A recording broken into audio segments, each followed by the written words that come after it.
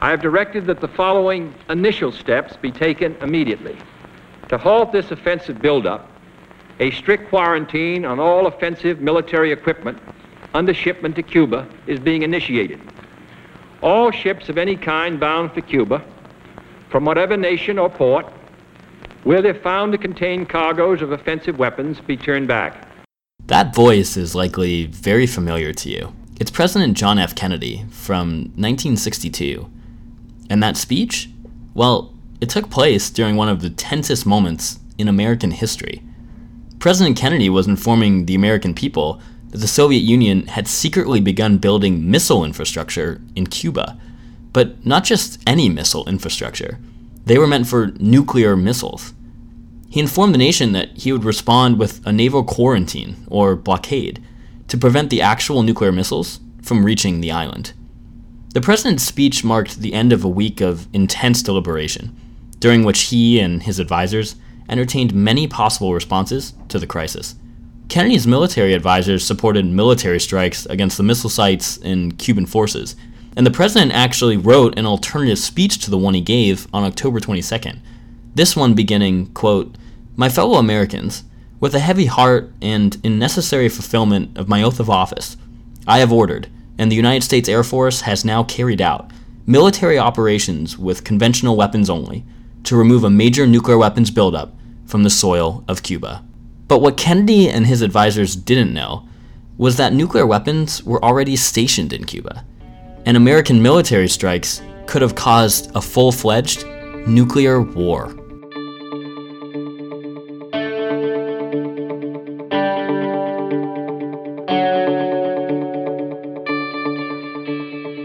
This is Nukes of Hazard, a podcast from the Center for Arms Control and Non-Proliferation in Washington, D.C.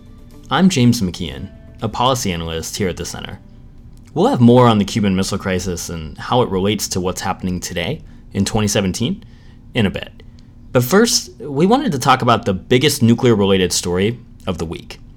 On Tuesday, May 30th, the Pentagon's Missile Defense Agency launched a target missile from the Marshall Islands. Minutes later, an interceptor was fired from California with the goal of hitting the missile and destroying it.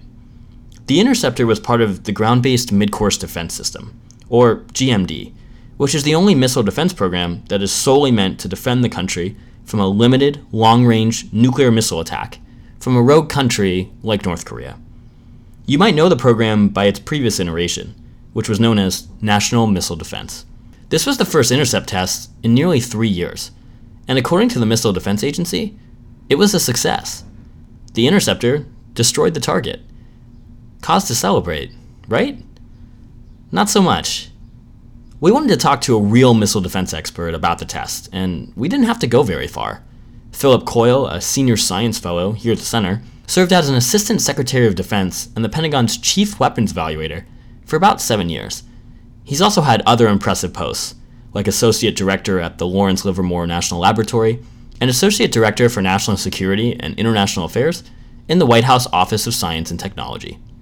I spoke with him about the latest GMD test, the problems that have plagued the program for more than 15 years, and what the test means for the future.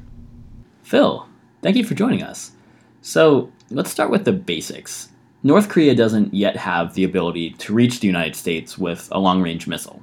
But some say that if they do get that capability, we can use our own missile defenses to shoot it down. What missile defenses are they talking about, and is that claim true?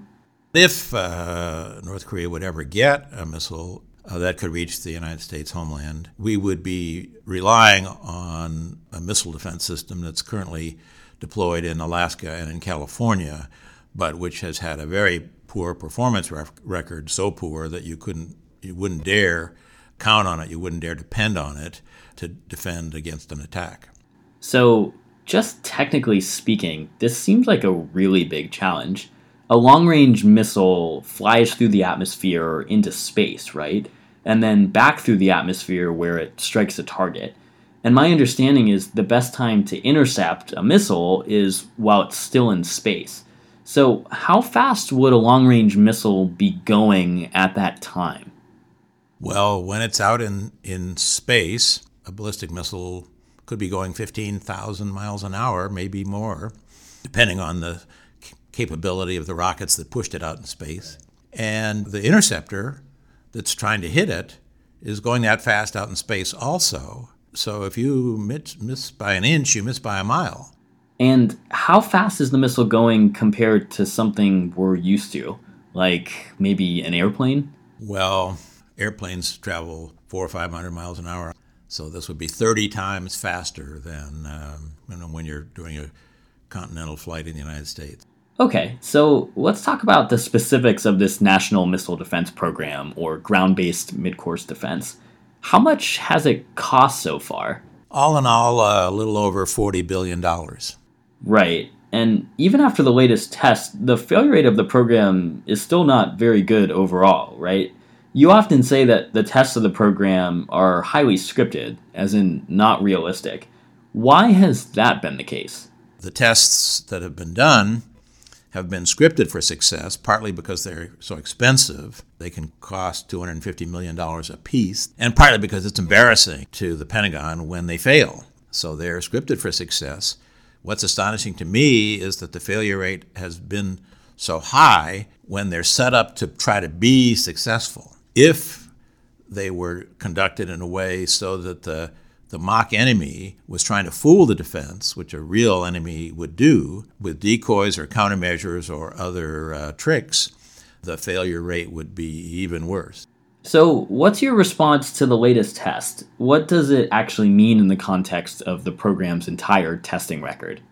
Well, they desperately needed a success. The failure rate has been so bad, they desperately needed this success. Unfortunately, their batting average is still only 4 successes out of now 10 tries, a success rate of only 40%, which is still not much to write home about. So the Missile Defense Agency is going to have to do many more tests.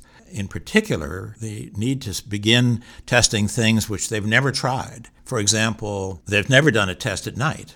The tests have tended to be at the same time of day when the lighting of the enemy target is best. They need to do tests at night. They tried one time years ago, but it failed for other reasons, having nothing to do with the fact that it was done at night, and they've never tried again since. Similarly, the Missile Defense Agency needs to do tests where they try different kinds of countermeasures, different kinds of decoys. A little bit of that has been done, but not the kind of decoys that an enemy that was really bent on fooling us would use. Okay, so with all of that in mind, if you were elected President of the United States and someone asked you whether you could depend on this program to keep them and their family safe, how would you respond? My response would be no, because the tests already show that you can't. The test results are so poor, the system fails so often that you just can't depend on it. Thanks, Phil.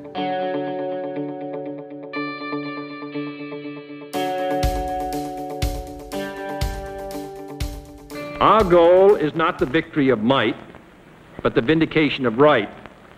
Not peace at the expense of freedom, but both peace and freedom here in this hemisphere, and we hope around the world.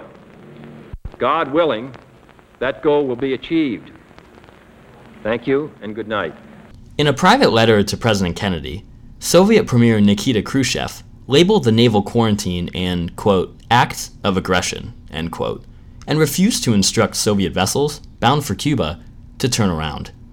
On October 26th, Fidel Castro, the leader of Cuba, wrote a private letter to Khrushchev advocating for a nuclear first strike against the United States if the U.S. invaded Cuba. Just when it seemed like no breakthrough was possible, Soviet representatives offered a deal to a U.S. reporter. The missiles would be removed from Cuba in exchange for assurances that the United States would not invade the island. This offer was confirmed in a letter from Khrushchev later that night. The next day, however, Khrushchev wrote to Kennedy again to propose a different deal. The Soviet Union would remove the missiles in Cuba if the United States removed Jupiter nuclear missiles from Turkey. Kennedy ignored Khrushchev's second letter and responded to the first proposal instead, affirming that the United States would refrain from invading Cuba if the missiles were removed. However, the U.S. Attorney General, President Kennedy's brother, Robert F. Kennedy, secretly met with the Soviet ambassador to the United States and indicated that the US was planning to remove the American missiles. Although significant progress towards solving the crisis was made on October 27th, this day is also considered the most dangerous of the Cuban Missile Crisis, and for good reason. War almost erupted on 3 separate occasions. First, an American U-2 plane accidentally entered Soviet airspace. Soviet planes were sent to intercept it, but the American plane was able to re-enter American airspace in time. Then, an American U-2 plane was shot down over Cuba. Military leaders urged a military response, but President Kennedy refused. Finally, the US Navy dropped depth charges near a Soviet submarine to try to get it to surface. What the Navy didn't know was that this submarine was nuclear armed. It was only later discovered that the sub's captain believed he was under attack and wanted to fire a nuclear torpedo in return. And he very nearly did it, if it wasn't for the second captain, who talked him down. On October 28th, Kennedy and Khrushchev's deal was made public. The Soviet Union began dismantling the nuclear weapons system in Cuba. Later that year, the United States secretly began removing nuclear Jupiter missiles. You might be asking, why does the Cuban Missile Crisis matter? It happened during a different era when the world was a different place. The Soviet Union isn't even around anymore. Well, some experts have described the current situation with North Korea as a, quote, Cuban Missile Crisis in slow motion, end quote. Using military strikes to deal with the Cuban Missile Crisis would have been perilous, and that's an understatement. Just like using military strikes against North Korea today would be disastrous. Through dogged diplomacy, nuclear war was averted in 1962, and that's a lesson we can never forget, even for those of us who weren't yet alive.